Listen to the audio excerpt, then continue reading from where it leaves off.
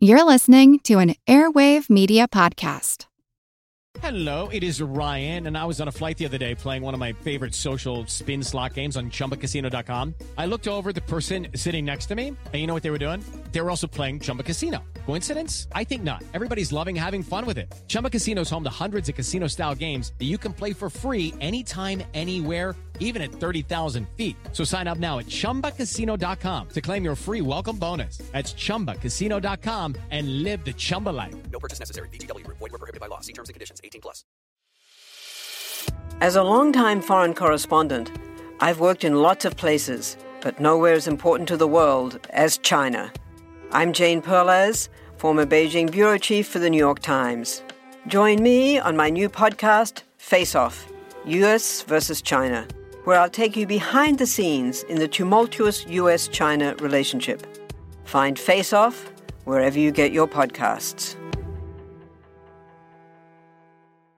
This episode is brought to you by our Patreon members. Thank you so much. And if you're not a member, consider joining. Members get extra episodes just for Patreon subscribers, and all our episodes ad-free. Membership starts at just $2 a month. Go to patreon.com/ancienthistoryfangirl for more info.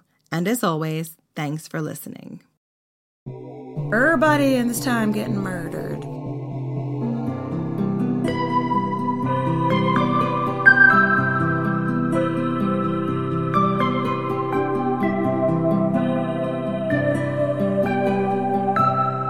Hit us with a swank-ass introduction, Jen. I'm Jen McMenemy. And I'm Jenny Williamson. And this is Ancient History Fangirl. And if you can't figure it out, we're already drunk. This is going really well. So Jenny Williamson heroically decided she wanted to spend her birthday, because today is her birthday, recording a very special Ancient History Fangirl crossover episode. I did. There's literally nothing I would rather be doing with my birthday right now, and I am not being an asshole. I'm actually telling the truth. Possibly this is her sneaky way of pre-gaming not alone before she goes out, but we're not sure. Ding, ding, ding, Jen. She knows me well. So in addition to it being Jenny's birthday, we decided to have a little party and invited some incredibly special guests along. We are thrilled to welcome back Katie and Nathan from the Incredible Queens podcast. Welcome. Hey. Hey, girl. Hey, Nathan, she called us special. Extra special. Ooh. You guys are so extra and so special.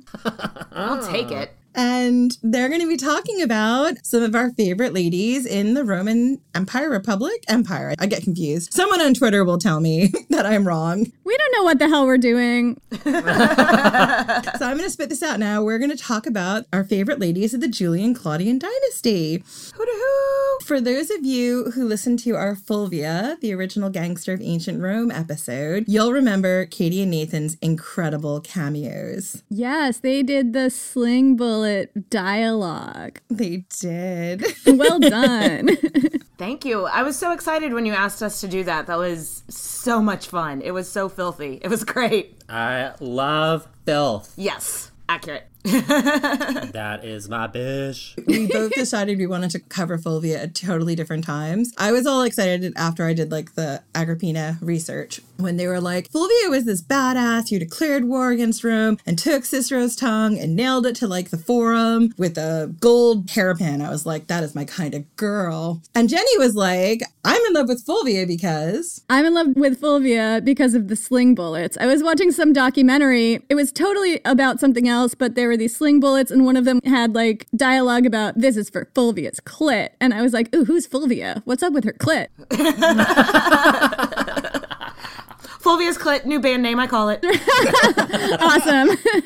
So this is, if you haven't listened to the episode, very filthy, very colorful language. It's phenomenal, and you guys were obviously the perfect people to read it. Well, thank you. We had a really fun time, and it was just funny whenever you emailed us the script and were like, you know, if this is too dirty for you, like, y'all don't have to do this. And we were like, bitch, who do you think you're talking to?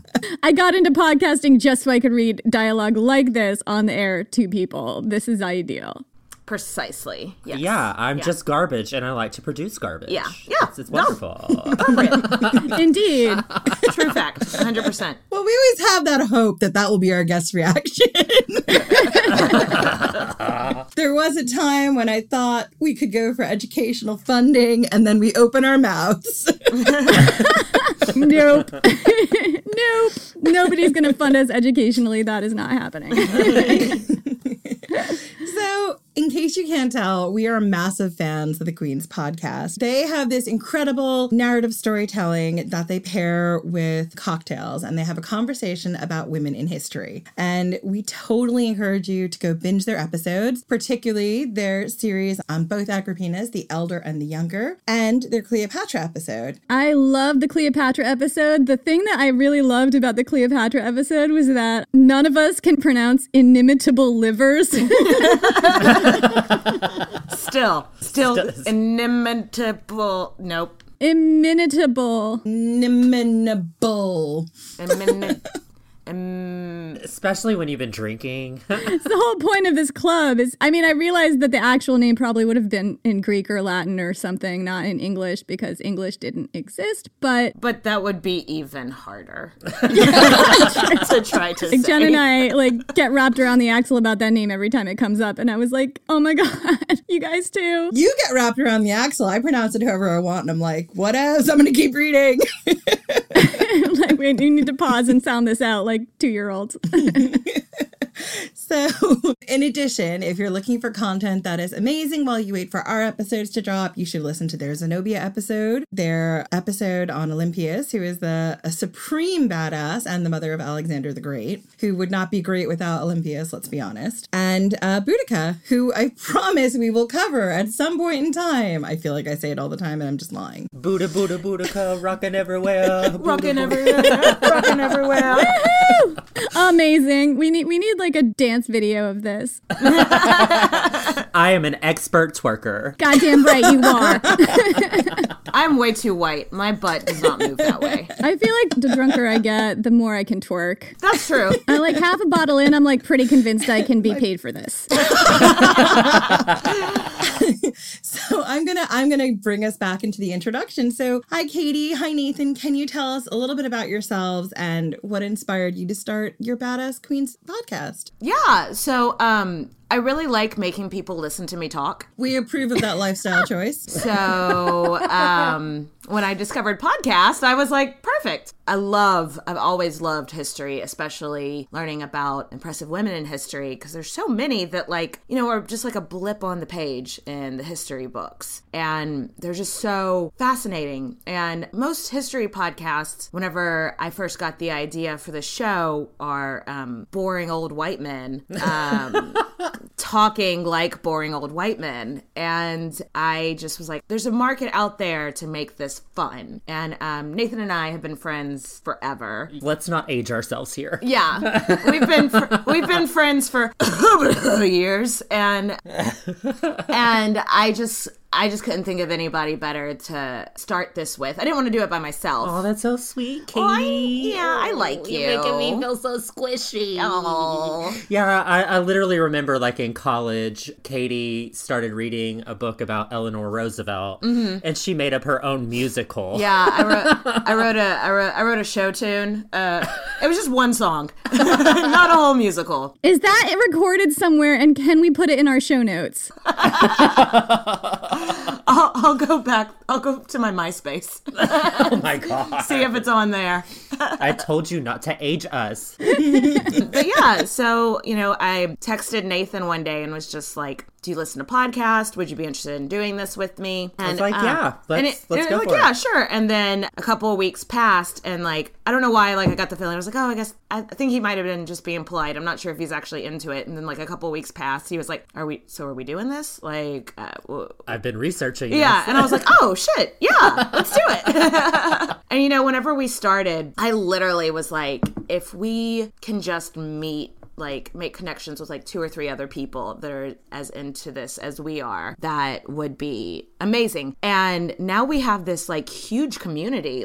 It's been phenomenal. We have the best listeners and the people that reach out to us all the time, who there was such a need for what you're doing. You're very similar, making history not fucking boring, Conversational fun. Conversational, yeah. And getting drunk while doing it also helps. Yeah. I I think that is the USP, right? Like, that's the unique selling point. Like, we tell the stories. Frequently, we are drunk. I feel like we don't drink every time, right, Jen? Like, sometimes it's like 7 a.m. on my end. And your point? Yeah, sometimes you're not drinking every time.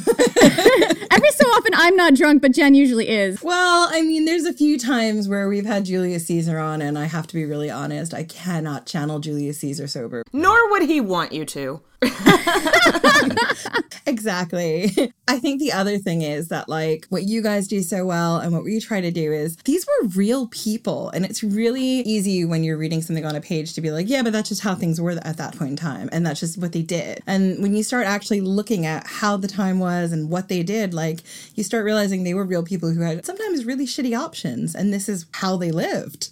And what's so, especially what we're talking about today with like Roman history, is you really only have 2 points of view whenever we look at history with Roman history, is that only 2 guys really wrote down all of this stuff, and we have only that view of what happened. Yeah. So putting yourself and learning about them and putting yourself in their shoes really makes it a lot of fun, because you can make it more about them and less about the misogyny that these guys kind of projected onto them. The more you learn about history, especially ancient Rome, they don't care for women very much. No. That's a giant understatement right there. I'm starting to think that maybe they were a little misogynistic, guys. I don't know. Hot take here. So, like, you have to, like, take what you're reading with a grain of salt. And it's really interesting to try to put yourself, like, in that person's shoes, being like, okay, well, they're saying that she slept with her son or whatever, but let's think about this for a second. Why would she do that, you know? And I also feel like there's something so important about this work, you know, because these are marginalized voices, and they're disparaged voices. And I remember when we started this podcast, I did the first, like, I think the first, like, 8 or 9 episodes, Jen. You did the entire first season, okay? There's no reason to be modest. Jenny did the entire first season because I literally dove into the cesspit that was the Julian Claudians and got lost for 9 months. And when I came out, I was pregnant with 5 of Germanicus's children. Fucking lot of ghost babies. So, like, I did all these episodes, and, like, it was, Jen pointed this out to me. I did not even notice this because it was my first round of this. And Jen was like, there's a lot of dudes in this podcast and we need to have some women now. And I'm like, I'm a feminist. What are you talking about? Oh, this is a sausage fest. You're right. Sounds like my kind of party. Well, I invite you to the first season of Ancient History Fangirl. It's a sausage fest. But, like, it was hard for me even at first because I was new to this, new to the podcast, new to the research, to break out of the male dominant gaze and be like, oh, what I really should be doing is looking underneath that and looking for the stories that are between the lines and, like, the stories that are being told but only being told from this one perspective. The work that you guys do is so, so important because it's lifting up those people that have been kind of marginalized throughout history and really highlighting them and telling their story. And it's what we try to do too. And I think you do it excellently. And that is a very high compliment. Yes. So thank you. Yes, thank you very much. That's very... Are we in love now? Did we just all enter into a 4-way relationship now? I think we might be sitting in a hot tub as we do this recording. This is exciting. Nathan, Nathan, like, made a huge mess, and I'm very proud for how quiet he was being. Do you need to go get a towel or something? No, I think I'm actually good. Okay. Like, I literally spilt something on the table and then scooped it into my hand. Scooped it into his hands. Like, you know, like, have you ever seen those videos of raccoons on YouTube that, like, scoop up the water with their hands? That was his wine. And I didn't know what to do with it, so I drank it from his hand, all completely silently, while you were telling us how important our work is. I'm actually crying over here from laughter. I'm so classy. Okay, so I'm going to pull us back into a question. Is there any criteria that you have for choosing who you're going to cover on Queens? She can no longer be alive because we always talk about their legacy at the end. So she has to be dead. She has to be dead. I guess that's the main thing. We like women that were influential, and then also Freddie Mercury. We did a Freddie Mercury, but he was in Queen. Yeah.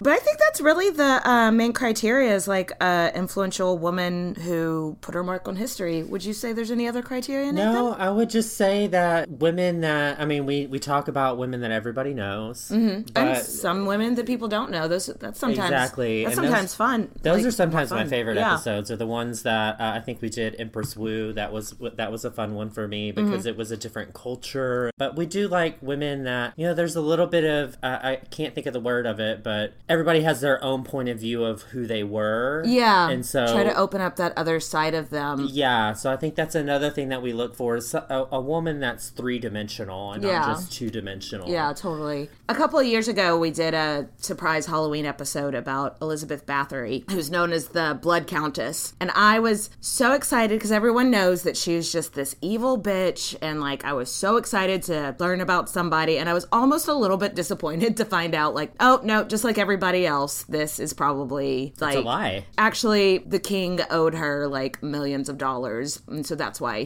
they spread the rumors that she like bathed in virgin's blood and stuff like that. Like, I was like, damn it, I was really hoping she was evil. Okay, because Elizabeth Bathory is everybody's idea of like the proto-vampire.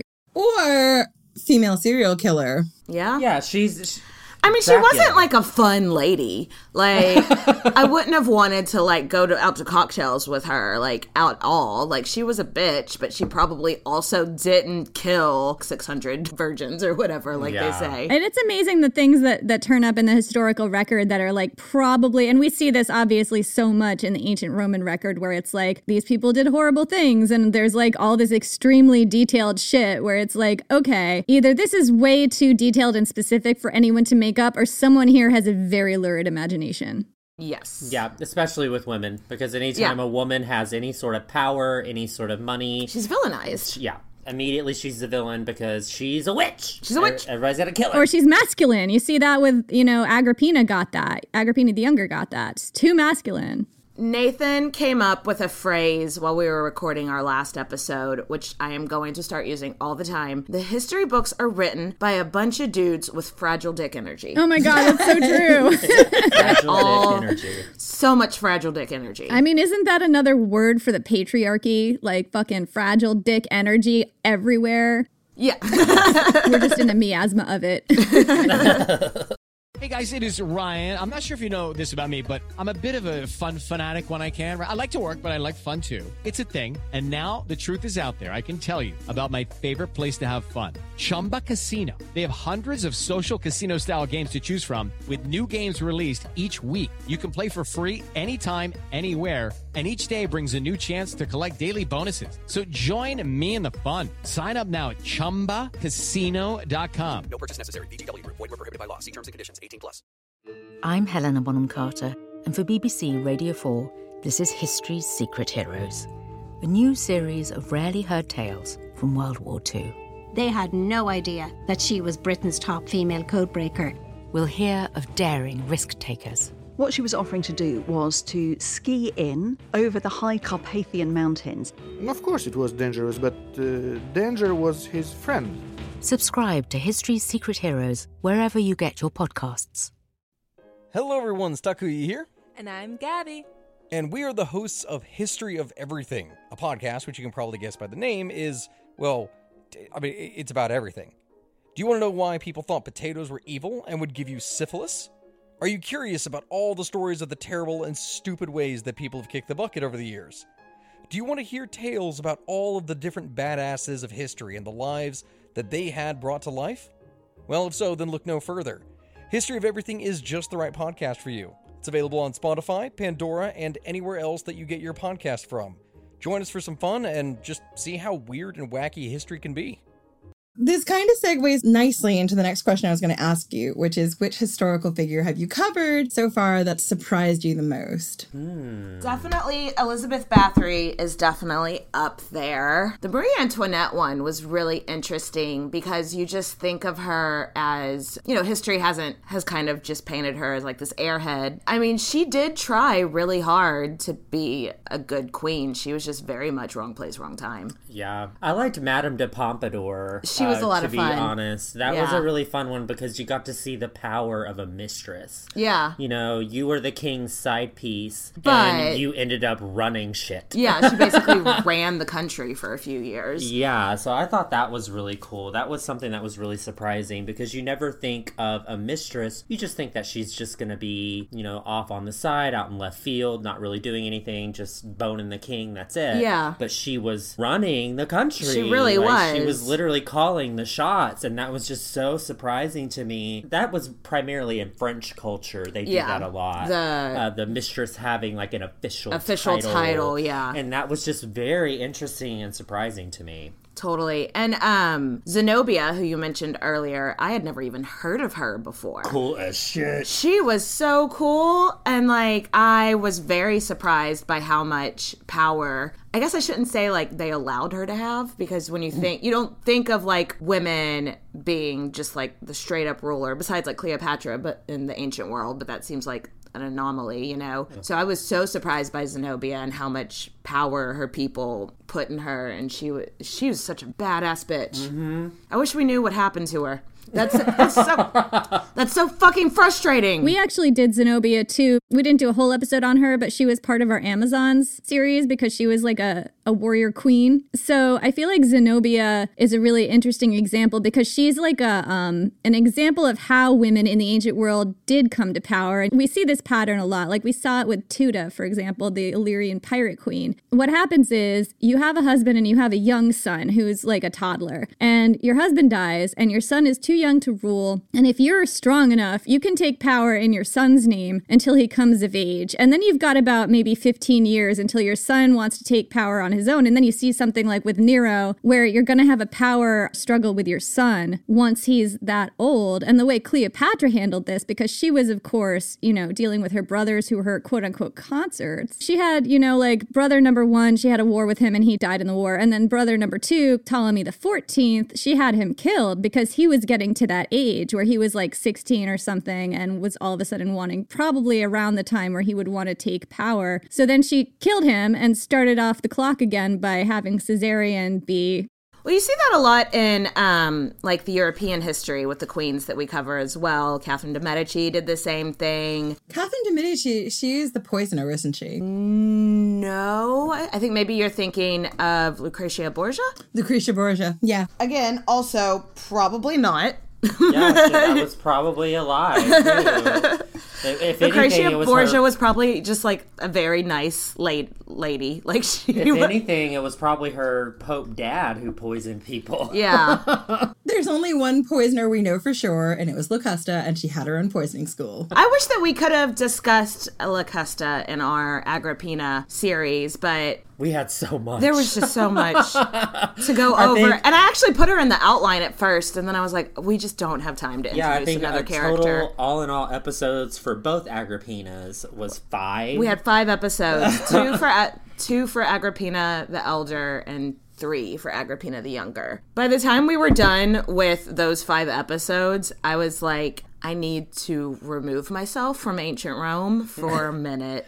Like, I need to not think about this. Because there's so many people with the same goddamn name. It was just like by the end of it, I was just mad. I was like, what the fuck is wrong with these people? And it's like soap opera-y because you have divorces. So soap opera-y. You have this divorce and they remarry to this person and they have these children and then they get divorced and then they remarry. And it's just so complicated. And they all have the same name. I know.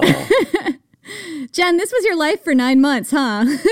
I'm just like, I feel like I've heard this rant so often, but also I've lived it because it's also my hell that we live in. We live in this hell. This is our hell. I'm going to get through the other questions because I could rant for 2 hours on this. So the other thing that I wanted to ask you what is one historical fact that you came across that just totally blew your mind? again, I'm going to harken back to Empress Wu. Pretty much her husband as emperor had a massive stroke, and she basically was the Wizard of Oz, where she hid behind a curtain and called the shots and told him what to say, because he was obviously pretty much incapacitated. And also something really cool with that is I believe it was the Shang Feng rituals, where they had to like climb this mountain, and only 7 emperors before had been able to do it, and she was able to do it. So that was really cool to me. Just going to the Eastern culture and the way that they do things and their hierarchy, where they had different levels of concubines, and learning about the hierarchy in Eastern culture was so fascinating to me. Something I thought was just bananas when we did the Roxolana episode. She was, so it was like the Ottoman Empire. When was Roxolana? Was she like 1100s? Yeah, something it was like around that time. Maybe it was 1500s. No, it was 1500s. The custom until she hit the scene was the Sultan didn't take a wife. He just got all his concubines pregnant. And basically when he died, all the sons from the concubines had to like war it out. And whoever won became the Sultan. And I was like, by winning, you mean kill all the other ones. All the other young children that he had were all murdered. Yeah, all the boys. Yeah, the girls the boys. got to go be concubines, I guess. I don't fucking know. I was just like, what chaotic mess is this? Like, what? Then that's like how they chose their sultan for like the next 200 years, or until Roxolana hit the scene, and then he married her, and everyone was like, the king is marrying? This is outrageous. It reminds me of the Alexander the Great. Who does the kingdom go to? To the strongest. It was very much like that. Very actually. that. Yeah. And I feel like there is a certain kind of bloody logic behind that, you know, because it's like, who do we want the kingdom to go to? We want the kingdom to go to the person who has slaughtered all of their siblings in order to earn the throne. Like, it's something that we all have to fight for. It's so crazy to be like, oh, yay, you killed a 2-year-old, so you get to be so fucking cool. king. You're so cool. Here's a crown. Yeah, I guess if your like opponents are 2-year-olds, that sort of destroys that whole thing. Okay, so I'm going to move into Cleopatra and Antony. So we're in the middle of an arc about Cleopatra and Antony, and it's fair to say that we've been fangirling over the story because it has everything that you'd want. It's so fascinating. I mean, there's a reason that she has remained relevant all these years, because their life is just bananas fascinating, you know? Like, it's so cool. So what is the strangest, fascinating, most memorable thing that you came across in your research when you were looking at Cleopatra? Well, first of all, she married not one, but 2 of her brothers, which... Gross. Is cool. They were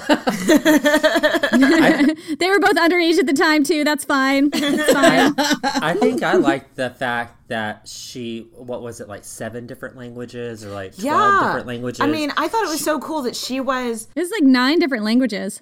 Yeah, that's She what was it like is. the first... the Ptolemies had been ruling Egypt for like 200 years at this point, and she was the first one to bother to learn Egyptian.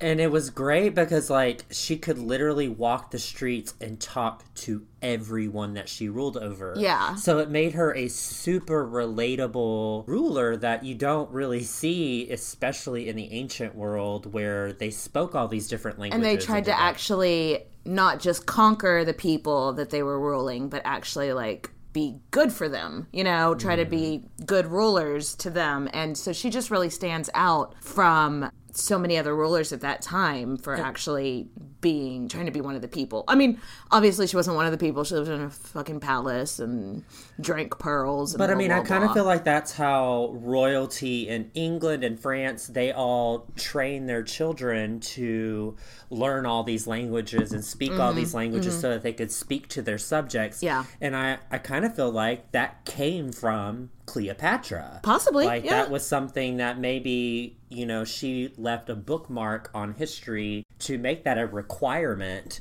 to learn how to speak the language of your subjects. Yeah. And that was just so, made her down to earth and made her a human to me instead of this queen that you just read about in history books. It made her a real person. And also the brother marrying thing. That's really relatable too. Yeah. Well, I mean, at least she wasn't sending like her brother lover his other brother's head in a box, because that is also Ptolemaic language for love. Right, severed limbs. That was a thing. What did Cleopatra invent that I thought it was was she inventing Tinder? It was during the donations. You guys remember this when Mark Antony was showering Cleopatra and her kids with all these territories and stuff? No, it wasn't. Sorry, it wasn't the donations, but it was like a pre-gaming for the donations where Mark Antony was showering Cleopatra with territories. And she started a new calendar where it was like year one. And Jen made this remark, like I said it, like, oh, she started a new dating system. And Jen was like, oh, like Tinder? I just went with it. And I was like, yeah, this was for, client queens who are looking for powerful Roman protectors. Because, like, Cleopatra definitely dated Julius Caesar, and then she dated his right-hand man. I love that we're calling it dating. Well, what do you call it with her and Julius Caesar? Like, either she dated him or she was his concubine, or he was her mister? He was her consort. They were just fuck buddies. Friends with benefits, not putting a label on it. Yeah. She texted him like at 2 a.m. like, hey, you up? Send a carrier pigeon with a scroll. He was just there to service her needs, okay? Ooh, I like how eloquently you put that. Service her needs. I've got some needs. Mama's got needs right now. Preach. I think the interesting thing about Cleopatra and Mark Antony was just how much work Cleopatra did to stage manage Antony's life, because he was a hot mess. I never realized what a tire fire he was. He was just a frat boy, Yeah. And she basically came in being like, all right, look, you can keep frat boying, but you need to do some actual work while you frat boy. Work. Yeah. You need to do work. Actually gonna need you to legit fight a war for me, so you'd better buckle down.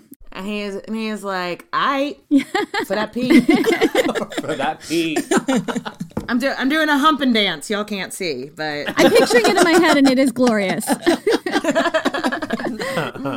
My biggest question, which I cannot figure out, did Cleopatra love Mark Antony? I think he loved the fuck out of her. Maybe she loved him with conditions. I can't decide. Did she actually love him like he loved her, or did she just it was a strategic partnership? I think he loved the fuck out of her. That's absolutely true. I have an opinion about this. I think she loved him, but I don't think it happened right away. Everything Cleopatra did was strategic, right? Oh, yeah. All of her relationships were strategic. Her relationship with Julius Caesar was absolutely strategic. And when she went to seduce Mark Antony on the banks of the Tarsus River, that was absolutely strategic. Well, you don't bring that many rose petals unless you're planning to do something. I think that if we look at her behavior during the end game, when they had lost at Actium, but they had not had that last battle with Octavian yet. And Cleopatra's in talks with Octavian, and Antony's also trying to be in talks with Octavian, and they're doing it separately. You don't see her throwing him over, and there are a lot of ancient sources that suggest that she did, but I kind of found that to be propaganda. She had a lot of opportunities to kill and or eject Mark Antony from her space and exile him. And she could have done that. And Octavian might or might not have. He was basically telling her during this time, like, yeah, I'll give you whatever you want, but you have to have Mark Antony killed or exiled. And she didn't do it. And she could have done it. And all of us are getting our sources from what is essentially Augustan propaganda that's come down to us. So we don't really know. But I feel like given what we know about Cleopatra, I think she loved him. And I think she was trying her hardest to save him, but she also had other priorities, and those were saving her children, and sometimes those things kind of went head to head. That's true. That's true. I just wanted to talk a little bit about Mark Antony because, I've got a soft spot for him. He's just such a doofus. I don't have a soft spot. I have a hard spot. You got a hard spot? You got a hard spot? I've got a hard spot for Mark Antony. Well, of course you do. I kind of do too. I'd be like, I'd bang you. I wouldn't tell my friends about it, but I'd bang you. you. Yeah. So But true. I feel like Mark Antony he just had so many issues. He could not choose between Octavia and Cleopatra. If he was out of one side or the other side, he was like, I don't know what to do. And then there was Fulvia, who clearly he should have stayed with forever because she started a war for him. He was just such a hot mess. Yeah. Hot Mess Express. He's just a bit of a doofus. Like, a kind of lovable doofus, but oh, come on, buddy. And I wonder if that's what so many strong women saw in him. I can fix him. Exactly. I wonder. And I think the happiest he was when he was like Cleopatra's consort's like, I'm going to be like the first wife of the Easter egg roll, but in Egypt. And I'm going to judge like the teen sporting competition and the pony rides or whatever. And now I've made him sound like a perv and I'm out. All right, I'll take over from here. I mean, he got to be a celebrity in Alexandria and he didn't have to do any work. And Cleopatra was just managing his whole life for him. He was a kept man. Pretty much. I think he loved it. And I think his only problem was when he had to actually adult up and have a war. I mean, thank God for Cleopatra. She was just bankrolling the war. Do we have opinions about why Cleopatra fled the scene of Actium in her ship? I don't know. She was like, this blows. I think, I think that's exactly what it was like. Oh man, this really sucks. I'm out, guys. Oh, this is the reality of battle. Fuck it. I'm out. Yeah. I think she was like, did I leave the stove on? I'm gonna go check if I left the stove on, guys. BRB. Hold up, I think I left my hairdryer on. I'll be back. I think I left my curler and iron on. That could really, cause an electrical fire. I'll be back. So let me hop on a boat. Yeah. When we actually did that episode, Jen, I did not consider the fact that Cleopatra may have actually left her stove on. Mind blown, okay? I think we were also just so why did Mark Antony abandon his army and go straight after Cleopatra? How could he think that would end well? Well, I think we were just baffled by everyone's behavior. Could we consider that they were all drunk? Well, that's a significant possibility. The inimitable livers? Founding members of the inimitable livers, okay. I think the thing to consider was this the only time they were all sober? Oh, I didn't even think of that. It must be very disorienting. Fuck, we're so hungover. But also, I mean, it is possible all of this has come down through Augustus's propaganda machine. Exactly. Whatever you just said, yes.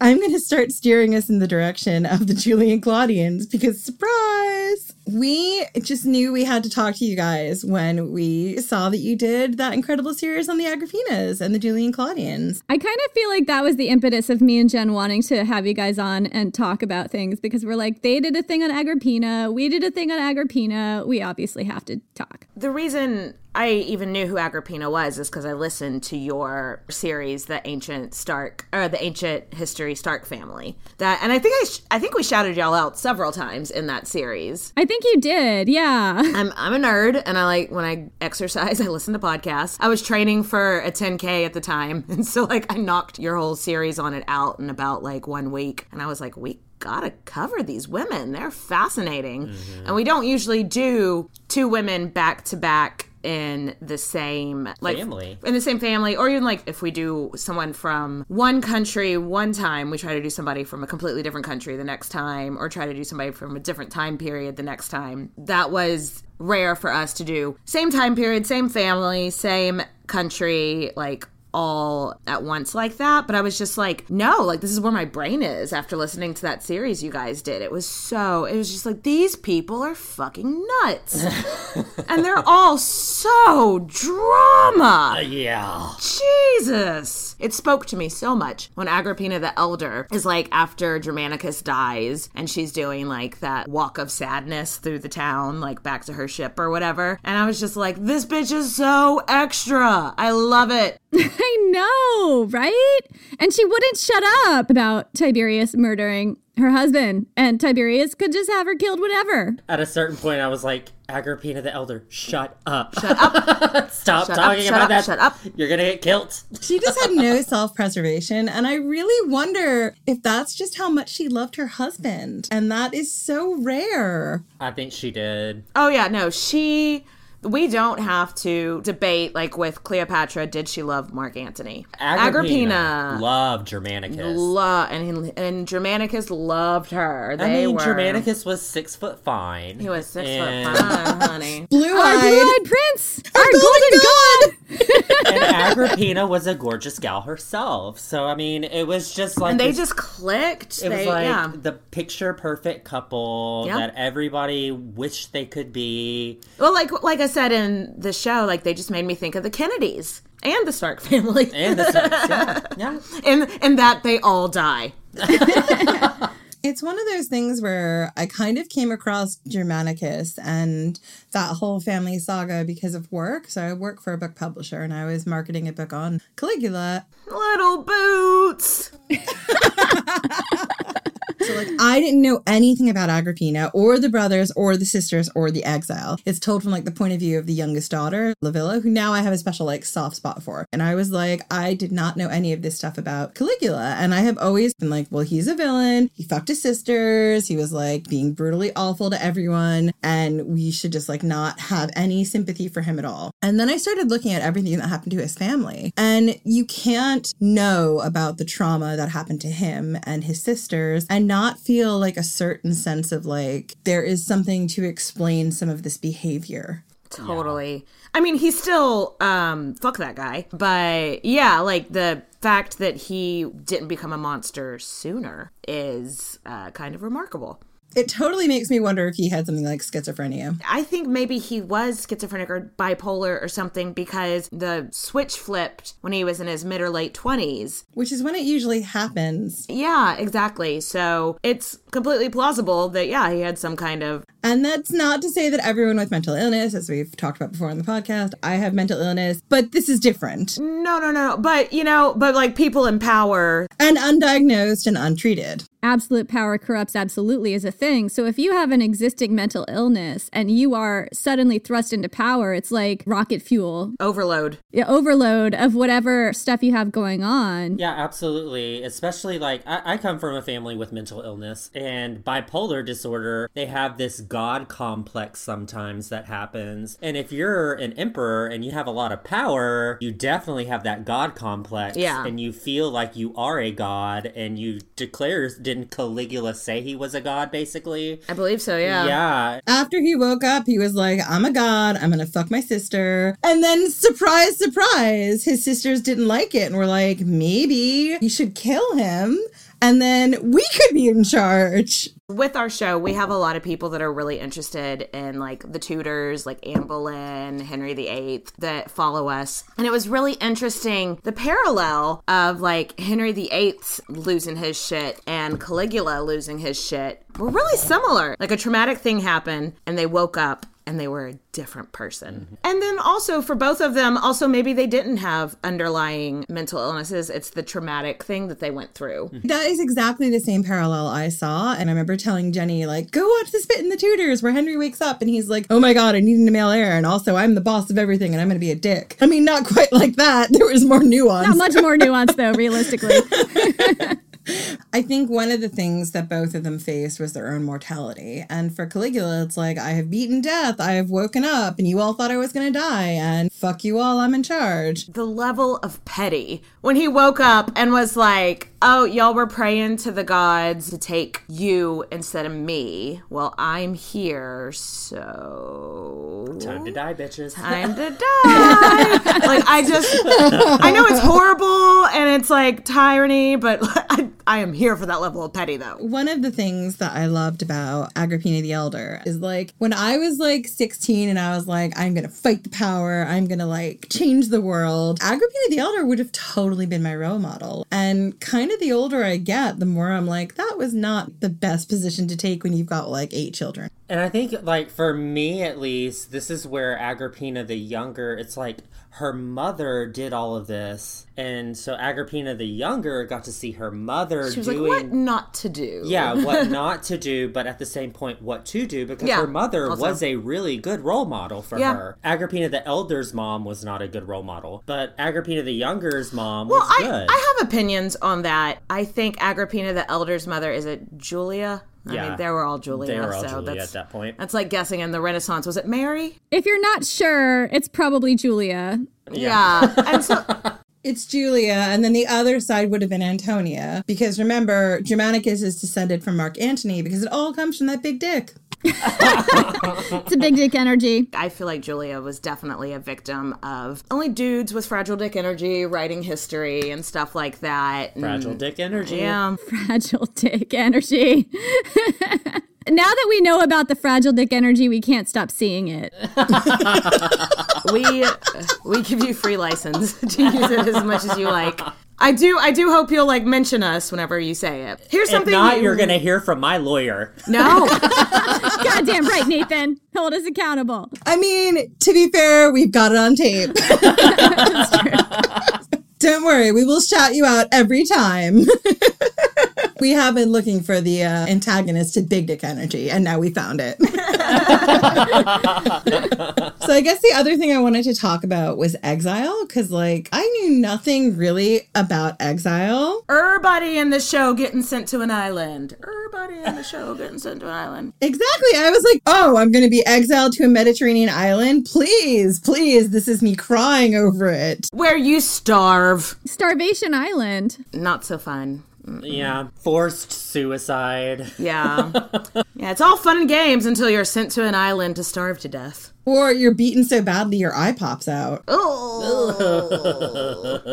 You're like, that happened to Agrippina the Elder, right? Yeah. Yes. Which, like, kind of makes me respect her even more, because I'm like, she must have been fighting back. Like, you know, she must have been standing up for herself. She mouthed off to the wrong guard. And I love her for it. And I love her for it. I'm just imagining, like, after, like, a year of her just mouthing off, like, a guard finally snapping. And I'm like, I mean, she knew her days were numbered anyway. So what's the point of being quiet, you know? And that was something unique between, like, her and her daughter, the younger. The elder actually got sent to exile and died. The younger got sent to exile and came back. And so she definitely had some big dick energy at that point. And was like, fuck while this she shit. was on her suicide island, Agrippina the younger was probably like, I'm not going to mouth off to these guards. Yeah. I know what happened to my mom. But no, getting sent off to an island to die was a family tradition. It was. It's really true. Which ones were on the same island? I think it was Julia and Agrippina the Younger's sister. Julia, Agrippina the Elder, and Livilla all went to the same island. And then Agrippina the Younger, I think, went to Poncha instead. Oh, so Agrippina the Younger was at a different island, but Julia Livilla was on the same island as her mom. Yes. So, like, it was like 3 generations of them all died on the same island. The beach is littered with bones and shit. Worst family tradition ever. Seriously. I mean, it's like, all right, this family tradition is some strong-ass women who just refuse to stay in their place and refuse to shut up and be quiet, and this is what happens. And they die on an island very hungry. Thing is, we talk about them, but we never talk about the grandmothers. Like, first off, Augustus's second wife, Livia. We have a running to-do list of women to cover. I couldn't be in ancient Rome any longer when we finish those 5 episodes for the Agrippinas, but she is definitely getting her own episode one day. She was a clever woman who ended up not getting killed on an island. Yeah, who Augustus marries while she's pregnant. She does have, like, natural causes, right? Yeah. The only one in this story. The rumors are maybe she might have poisoned Augustus, and if she did, it would have been by putting poison on, like, these figs from this tree. Everybody in this time getting murdered. Exactly. She was angling for her sons to rule, and I feel like Augustus had a favorite of hers, and it was a Drusus, maybe. There was a lot of Drusi, Drususes. Drusai. Yeah. Drusai. I mean, Tiberius was not Augustus's favorite, even though he married her to Julia. I feel like that was a terrible decision forced by Livia. Oh my God, what a poorly matched couple. Tiberius is like, I just want to continue fucking my first wife. And Julia's like, I just want to fuck everyone but you. So let's go on to Aggie number 2, because she really was her life, y'all. How there is not a mini series about this woman's life. What the fuck is wrong with people? It's actually baffling, right? Like, why is there not a giant arc somewhere? HBO is falling down. She lived so many lives in her one life. She was the wife of an emperor. The child of a rock star. She was a Kennedy, basically, of ancient Rome. Yeah. And just, this woman. I've got such a crush on her. Me too. And also, like, the thing about Agrippina the Younger is, like, I remember reading about her and being like, she slept with her son, she slept with her brother, and she slept with her uncle. Like, I'm not sure that that's a role model. Does everybody have to be a role model, though? Like, really? I grew up Roman Catholic. She's got baggage, okay? I've got a lot of baggage. Very lapsed, very liberal and different now, but like that was the frame in which I encountered her the first time. And then I read this book by, I believe it's Emma Southon, and her book is called Agrippina, Empress, Goddess, Hustler, Whore. And I had done the entire episode mostly from male scholars, and then I read Emma Southon's book and I was like, oh girl, I did not know. Doesn't she have her own podcast? Yeah, it's called History is Sexy. History is sexy. Because when you think about it, like the defining things that happen to her are her mother is sent into exile. She's given into marriage to like a psycho that runs over kids in the street. Yeah, Domitius. Not to be confused with his sister Domitia. Both of his sisters Domitia. He was like Domitius Aborahanius or something. Domitius Ahenobarbus, and he was the guy who ran people over in the street. He ran a child over with his chariot because LOL. What a guy. What a guy to give a 13-year-old child bride to. And also beat a slave to death because he lost a bet. This is who I want to marry my 13-year-old niece to. Good plan. And that was Tiberius. Tiberius in the Neverland Ranch. Yeah, Sex Island. We called it Island of Capri Sex Pants. What I was trying to do is paint a picture of who Agrippina the Younger was. And, you know, she was married at 13 to the most abusive and disgusting guy in Rome, according to some sources. While she was shipped away, her brother Caligula was then taken into Tiberius's Neverland or Capri Sexcapades Island. Caligula came back from the Isle of Capri Sex Pants, like, very fine. Maybe he was treated well there. Maybe, like, nothing bad happened to him there. Or maybe, like, his meltdown later was, like, accumulating all the bullshit that he had to handle there that came to the surface later. I totally know what you mean. And that's what I thought as well. I have opinions on this. Like, I feel like Caligula would have had to bury so much shit, you know, because the narrative at the time was Tiberius had poisoned his father, and Tiberius had definitely caused the death of his mother. And then there's the whole stuff with his older brothers and what happened to them. Like, Tiberius had basically decimated Caligula's family. He was there during, like, his formative years, you know, like... It was definitely his formative years. And one of the things about Caligula that is interesting to note is that both Drusus and Nero were allowed to reach their majority. They were able to go off and serve on military campaigns. And Drusus and Nero were Caligula's older brothers, just in case people don't remember. They were his older brothers, and one died by starvation, being, like, held prisoner, I believe, under the Palatine Hill. He tried to eat his own mattress.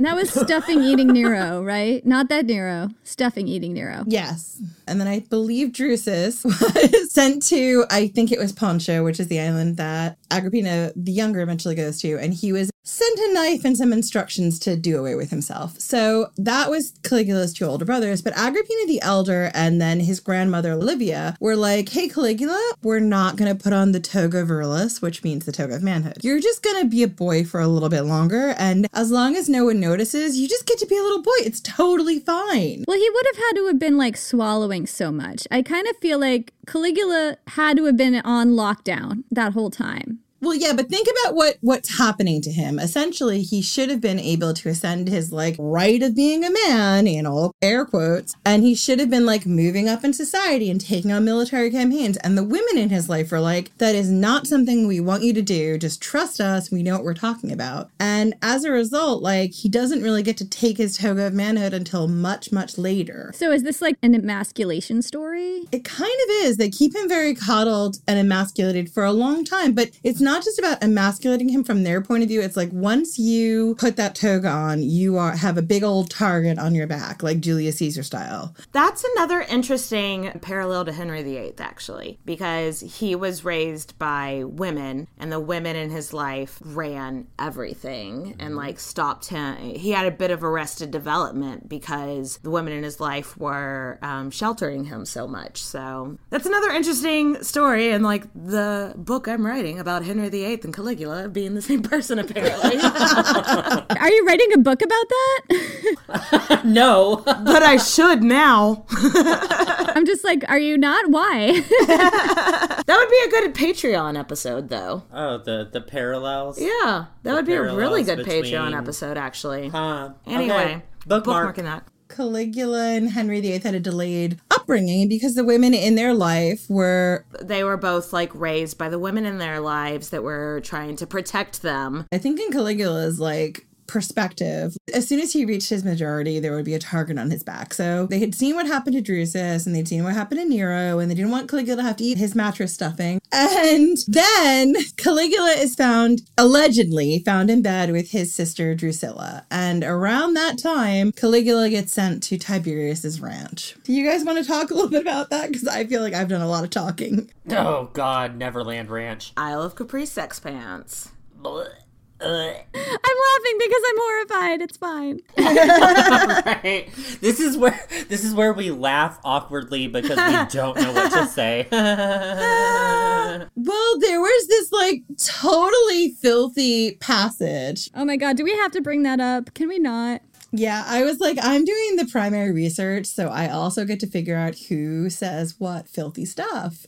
So Jenny's going to read all about this. The tadpoles, you guys! Oh, that part about the toddlers while he's in the swimming pool and his balls. I know. No. I was the one that had to research that. And I was like, this is really awkward. Like, I don't want to talk about this, but it's super disgusting. And I just want to shake it off like Taylor Swift, even though I'm not a fan. The Isle of Capri sex pants was a bad time for everyone besides Tiberius. Tiberius liked it, I guess. We all had a bad time except for Tiberius. I definitely don't believe all the propaganda about the Isle of Capri sex pants, but I do think that some shady shit went down. But I do kind of think that maybe because of his status, Caligula's time there, he would have been a little bit protected from the shadiest of the shady shit. He probably didn't have to do like the underwater ball tickling and stuff like that.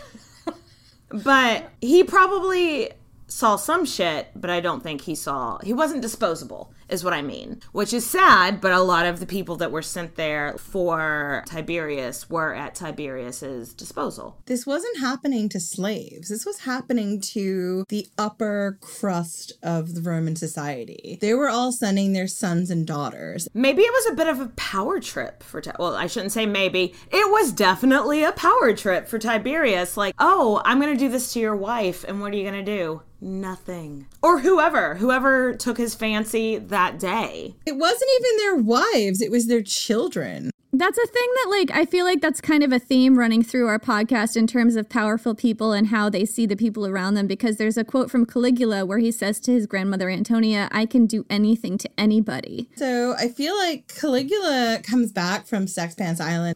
All credit to Queen's podcast for the Sex Pants Island. In Louisiana, which is really close to where we grew up, there was a casino called Isle of Capri Casino, and his sex island was the Capri Island. So that's why Isle of Capri sex pants. But that's where the Isle of Capri Casino got its name. Really? Yes. From Tiberius? Or yes. Just because Capri is a thing?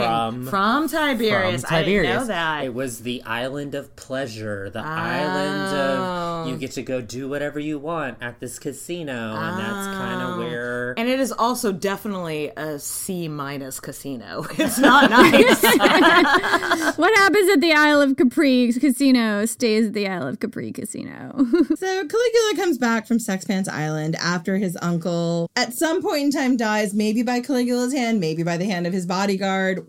Maybe because he was just old as fuck. Exactly. I do love the story of like Caligula being like, I'm the boss now that he's dead. And he's like, I'm not quite dead. You know, like, think I'll go for a walk. I feel happy. I feel happy. And he's like, oh, can somebody fucking kill that guy? Push him off a cliff. So Caligula gets to be in charge, and Caligula decides that I'm not going to be a giant dick. I'm going to be nice to people, and I'm going to forgive all you people for all the shit you were talking. Oh, that lasted like 5 minutes. Yeah, about. So anyway, that lasted like 2 years. Right. Okay, 5 minutes, 2 years. Geological time, that's about the same, right? No, not at all. Just keep drinking. It's fine. It's Jenny's birthday. Anyway, so you have this moment where for Agrippina, you think everything is going to come up Agrippina. It's going to be okay. And then it's not. Yeah, that's an understatement. She was living the fucking life before he went into his coma or whatever. She was on coinage. She had the rights of a Vestal fucking virgin, which, to be a Vestal virgin back then, yeah, you didn't get to bone, but god damn it, everything else made up for it. Let's be honest, if boning meant you might die in childbirth for like any reason, you know, if like having babies meant you might just die at the same time, like, all right, fine. Every time you have sex is so high stakes. It's like, if I'm not getting like multiple orgasms out of every fucking time I bone, like, why am I doing this? Why am I here? Right, why am I fucking here? But before he went into his insanity coma, she was living the best fucking life. The rights of a Vestal virgin. No one can fucking touch her. She's on coins. She doesn't have to deal with her asshole husband anymore. Is he dead now? Her husband? Anyway. But she doesn't have to live with him. She is living her best life. I think she can like own her own property and like sit in the Senate. Like, what are the rights of a Vestal virgin? Does anyone remember that? The rights of the Vestal virgin were like, yeah, you could sit in on the Senate if you felt like it. If anybody touched you that you did not want touching you, they'd have their hand cut off. So why is that not a thing? That needs to be a thing right now. Yeah. If somebody puts their hand on you, you get to have their hand cut off. I'll be a Vestal virgin if you want to ignore the last, like, 20 years. Oh, my God. I'd have a hard time being a virgin at this point, but, like, other than that, I can totally handle it. Technical virgins. Yeah. They were just... And then they got, like, a pension when they retired from being Vestal virgins, and they got to retire when they were, like, in their late 30s or whatever. And then you could get married, and then, you know, it'd be great. I mean, I feel like if I could make it this far, I'd be like, wait, I'm set for life, though? I think that's a decent enough trade-off. Just don't bone while you're a Vestal virgin, because then you would wind up, you know, entombed underground, starving to death. But again, before he went into his insanity coma, like, Agrippina was just living the life of basically a goddess on earth. And then he went into his insanity coma and woke up and was just paranoid android, you know, like everyone is against me, everyone's out to kill me. But to be fair, they were out to kill him after a bit. But I think his life goes crazy in the same way that Henry VIII's life goes crazy, where you wake up and you realize that, like, everyone around you is here to make you the power as long as you're able to wield that power. And this is the first moment where he isn't able to wield that power. He's like, I fell into this coma, and the first thing, like, my father-in-law, who was kind of like a dad to me, and my guard were thinking was like, how do we put Camillus on the throne? How do we do that? They weren't thinking about him. They were thinking about what happens next. Of course, because it's ancient Rome, bitch. Which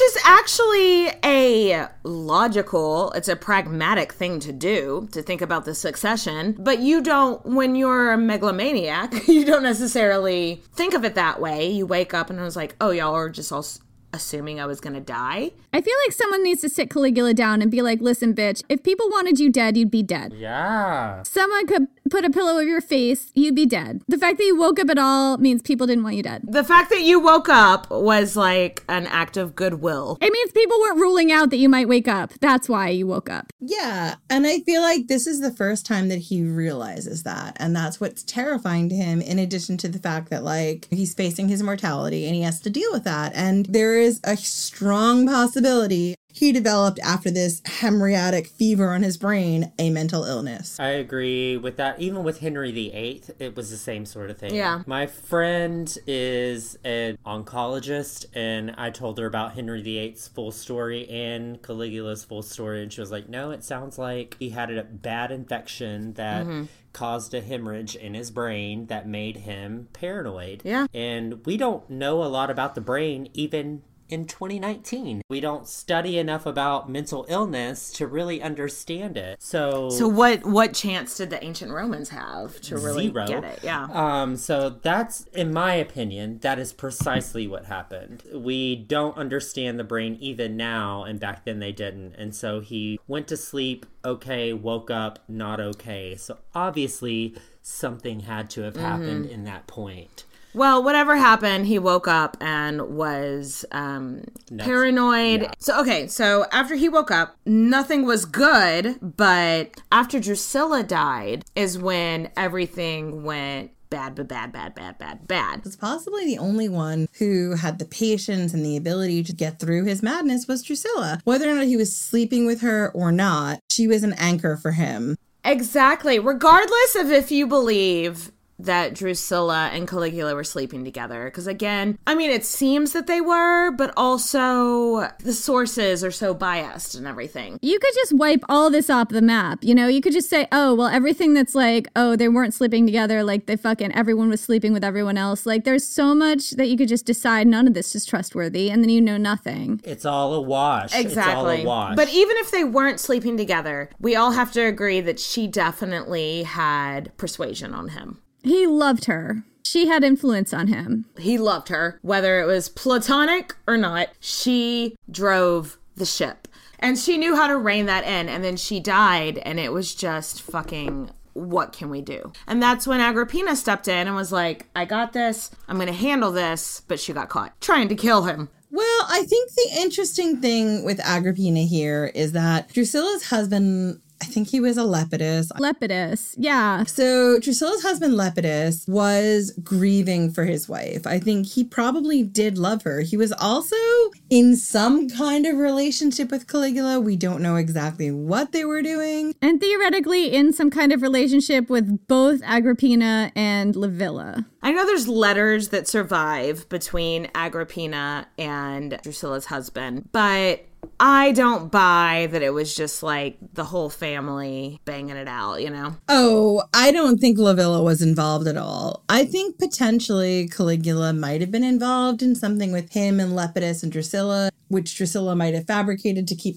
Caligula happier. I don't know. Though I do think it would be on brand for Agrippina the Younger to sleep with whoever she thinks is gonna. And like, that's not disparaging. That's not trying to be like, no, those are my goals. Women be fucking. But like, back then, that is the way that a woman got power, was through men. Through the men they were with. I don't know if I necessarily believe the idea that she was hooking up with her brother-in-law, but I don't want to discredit it because it's on brand. But I don't think her other sister was also in on it. Caligula may have been also fucking him, because I'm not going to put anything past Caligula and his little boots. I feel like Caligula would be the kind of guy who would just want to watch them fuck.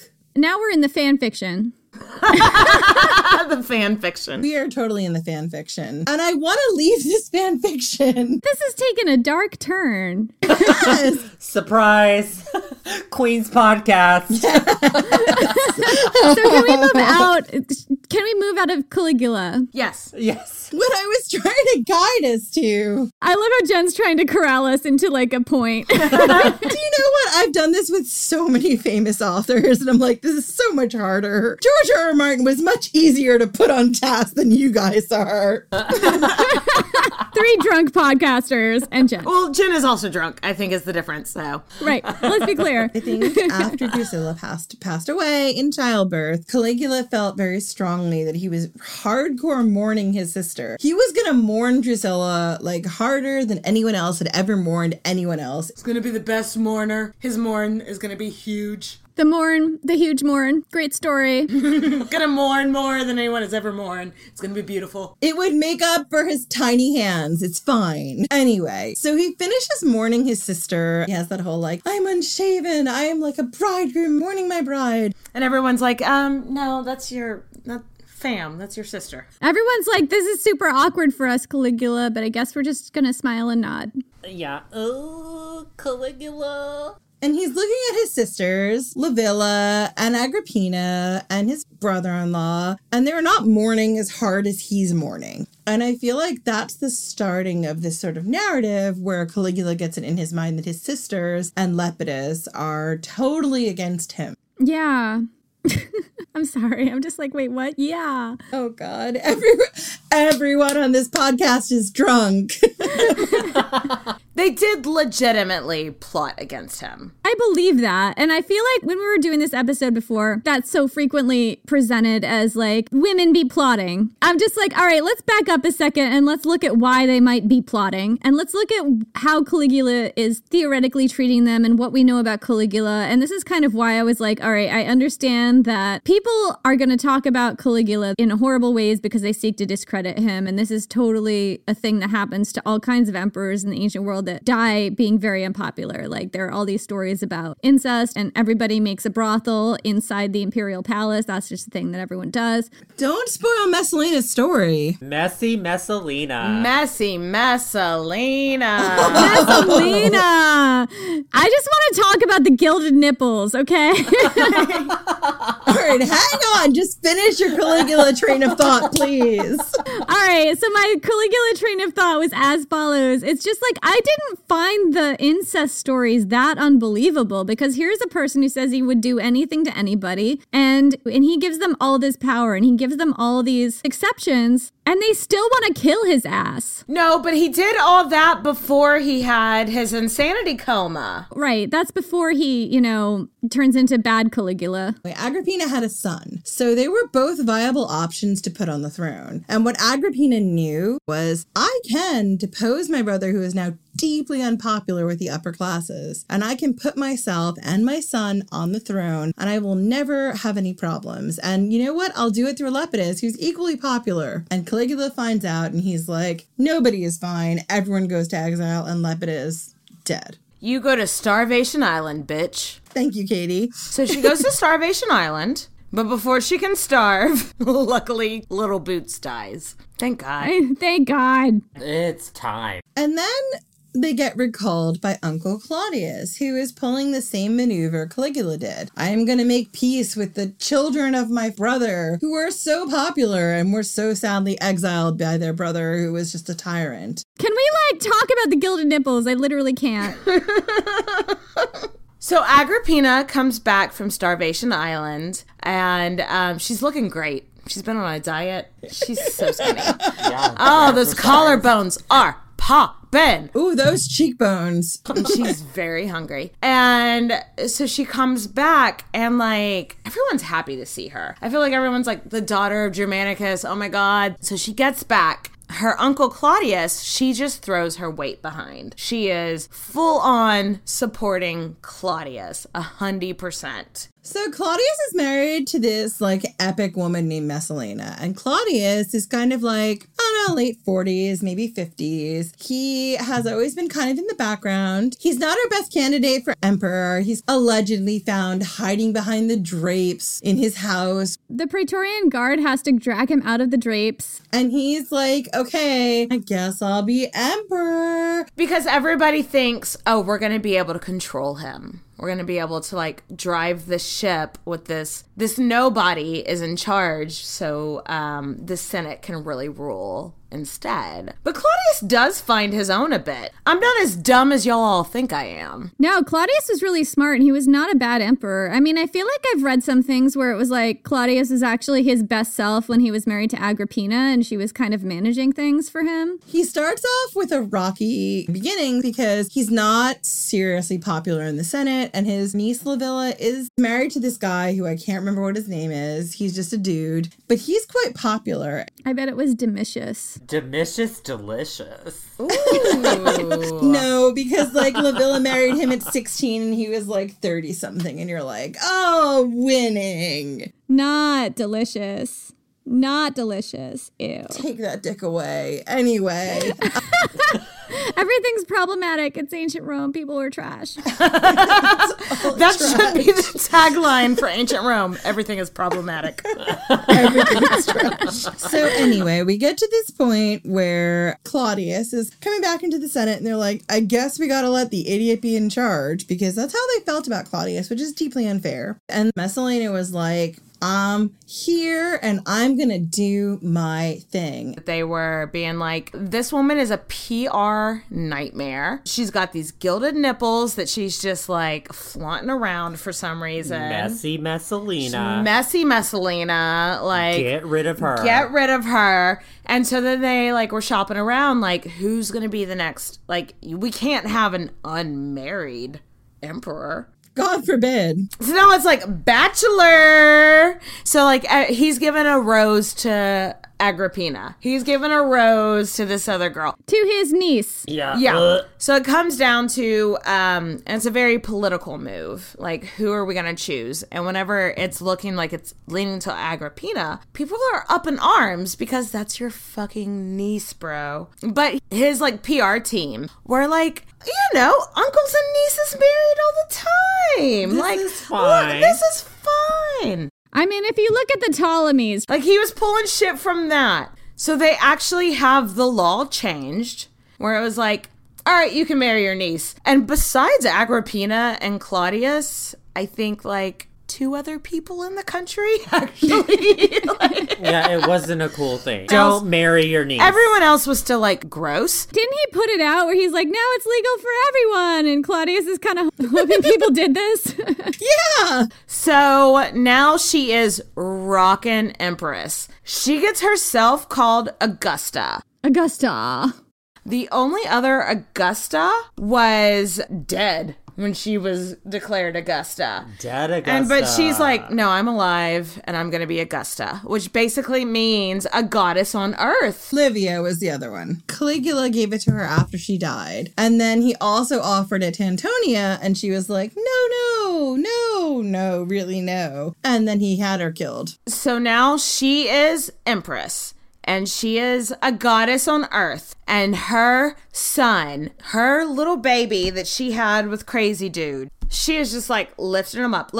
And that, I really do honestly believe that was her prime objective the entire time of being empress. She was just like, yes, but what does my little baby Nero think of this? He needs to be on coins. Coins on coins. But like, we need to involve Nero on this. But you know, that's also for her. You know, like promoting Nero is promoting Agrippina. Like that's how women in that time were ambitious.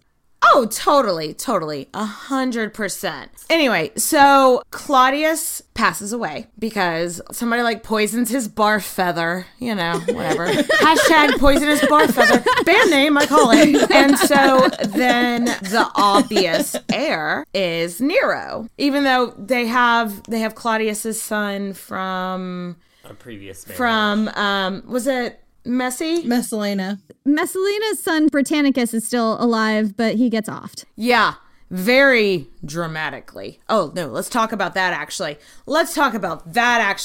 So Nero becomes emperor, and he does not have a Caligula moment where he like has a thing that sets off his insanity. No, he's just like that all the time. He is Joffrey.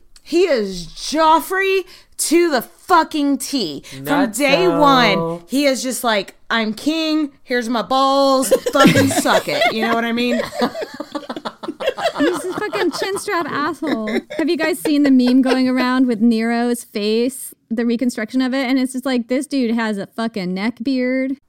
Neck beard. I only know it from y'all's show. And unfortunately, they portray him as ginger. I'm against it. I won't put it in the show notes. He's an asshole. He has a neck beard. That's the story. No, I do want to talk about Britannicus's murder because it's so interesting. Nero becomes king, and from like day one, he's a bit of a tyrant. And then everyone is a little bit like, oh, dude, we picked a Joffrey. No, thank you. Maybe we're going to overthrow him for his cousin Britannicus. Stepbrother, right? Like totally normal dude. Cousin / stepbrother. Yeah, stepbrother / cousin Britannicus. And so Nero's like, let me hold this dinner. And they have this dinner, and like the moral of the story is never go to a Julian Claudius dinner. I've been saying this the whole time. You gonna get killed. You gonna get killed with a capital T. So everyone is just chilling, eating dinner, having a good time, and Britannicus is like, oh God. And like everyone's just kind of sitting around, but then he starts like full on convulsing. And like someone gets up to help him, and Nero's like, no, sit your ass down. And so as Britannicus is convulsing and dying, Nero is looking at Agrippina, being like, you wanted someone else? You wanted someone else? I don't think so. I mean, that's the moment where Agrippina knows that her shark has officially jumped. Yes. Yeah. Yes, that was the moment that Agrippina was like, oh, fuck, I'm going to get sent to Starvation Island. Again. Get to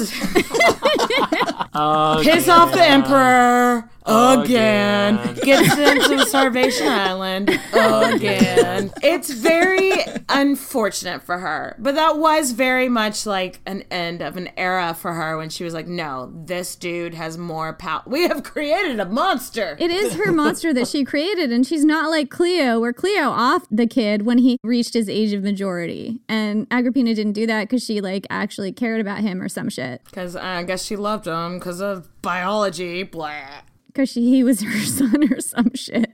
I guess that's how that works. Barf. Blah. Why don't we just skip ahead to her impending doom? Because I think that's what everyone's here for. Good plan. All we do is death, death, death, no matter what. There's all this like wacky hijinks with collapsing boats and collapsing ceilings and shit. Wacky collapsible death. So her and Nero have had a falling out. But then there's like, it's like Thanksgiving, basically. Thanksgiving. So they're having Thanksgiving. All for the Insta. Because they're hashtag blessed. Or like, let's bury the hatchet. It's fine. Yeah, exactly. So they're having hashtag blessed giving. So the two of them had a falling out, but Nero is like, Mom, I want you to come to this thing. Totally no ulterior motives. It's going to be great. Liar. I know. Ulterior motives. As soon as someone says no ulterior motives, I mean, that's a clue. Exactly.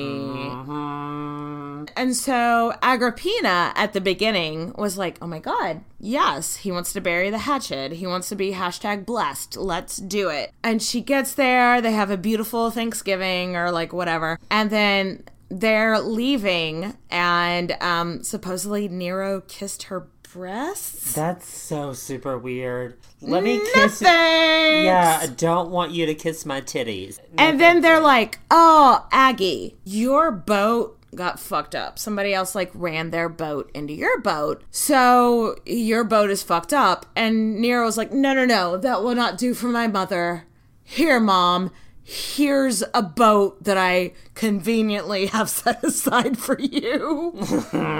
What could go wrong? I see nothing wrong with this plan. And Agrippina's like, oh my God, thanks for the boat. Super cool. Because at this point, she thinks they've like kissed and made up. They've like kissed the titties and made up. Right, so like he kissed his mom's boobies. Yes, exactly. But while she's riding this boat home, which really would have only been like an hour-long ride, it's not a long trip, the boat collapses upon itself. Like, it makes me think of like Charlie Chaplin.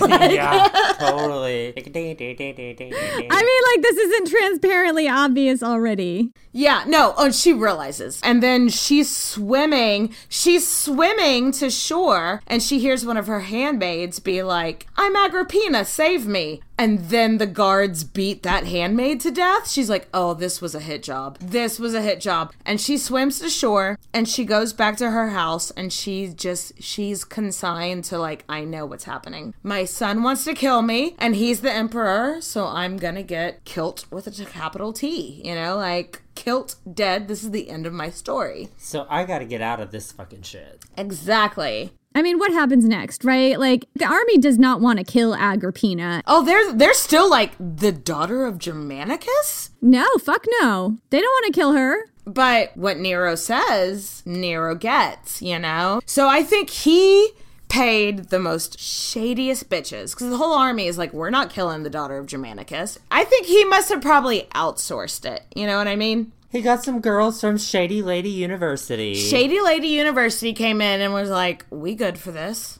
We ready to throw some shade? Oh, do you want to get your hands dirty? Exactly. So he sends the people to her house and Agrippina knew. How could you not? Agrippina knew. I don't know if these are her actual last words, but I don't give a fuck because they're so badass. Smite my womb. Fuck yes. Boom, bitch.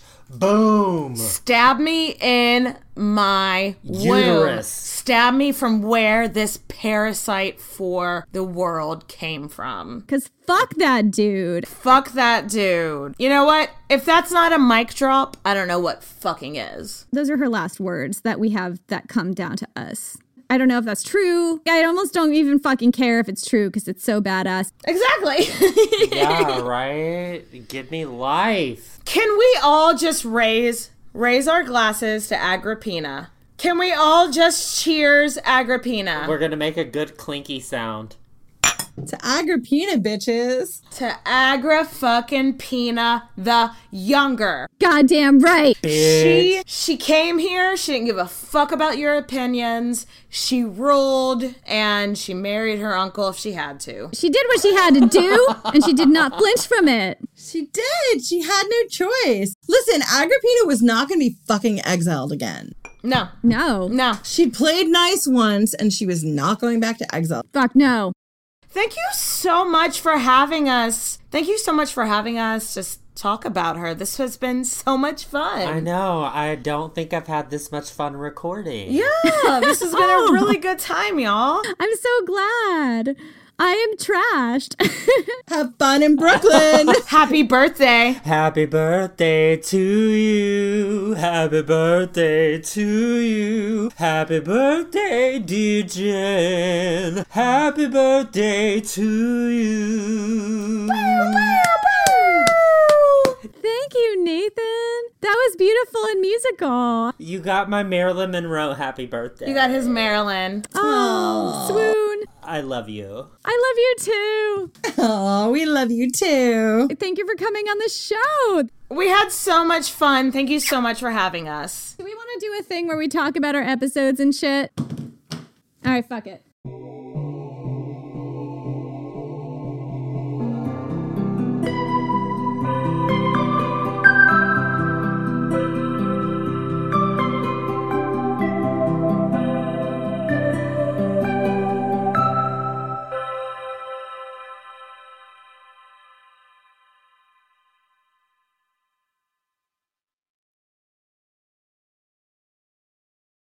With the Lucky Land Slots, you can get lucky just about anywhere. This is your captain speaking. We've got clear runway and the weather's fine, but we're just going to circle up here a while and get lucky. No, nothing like that. It's just these cash prizes add up quick. So I suggest you sit back, keep your tray table upright, and start getting lucky. Play for free at LuckyLandSlots.com. Are you feeling lucky? No purchase necessary. Void where prohibited by law. 18+ terms and conditions apply. See website for details.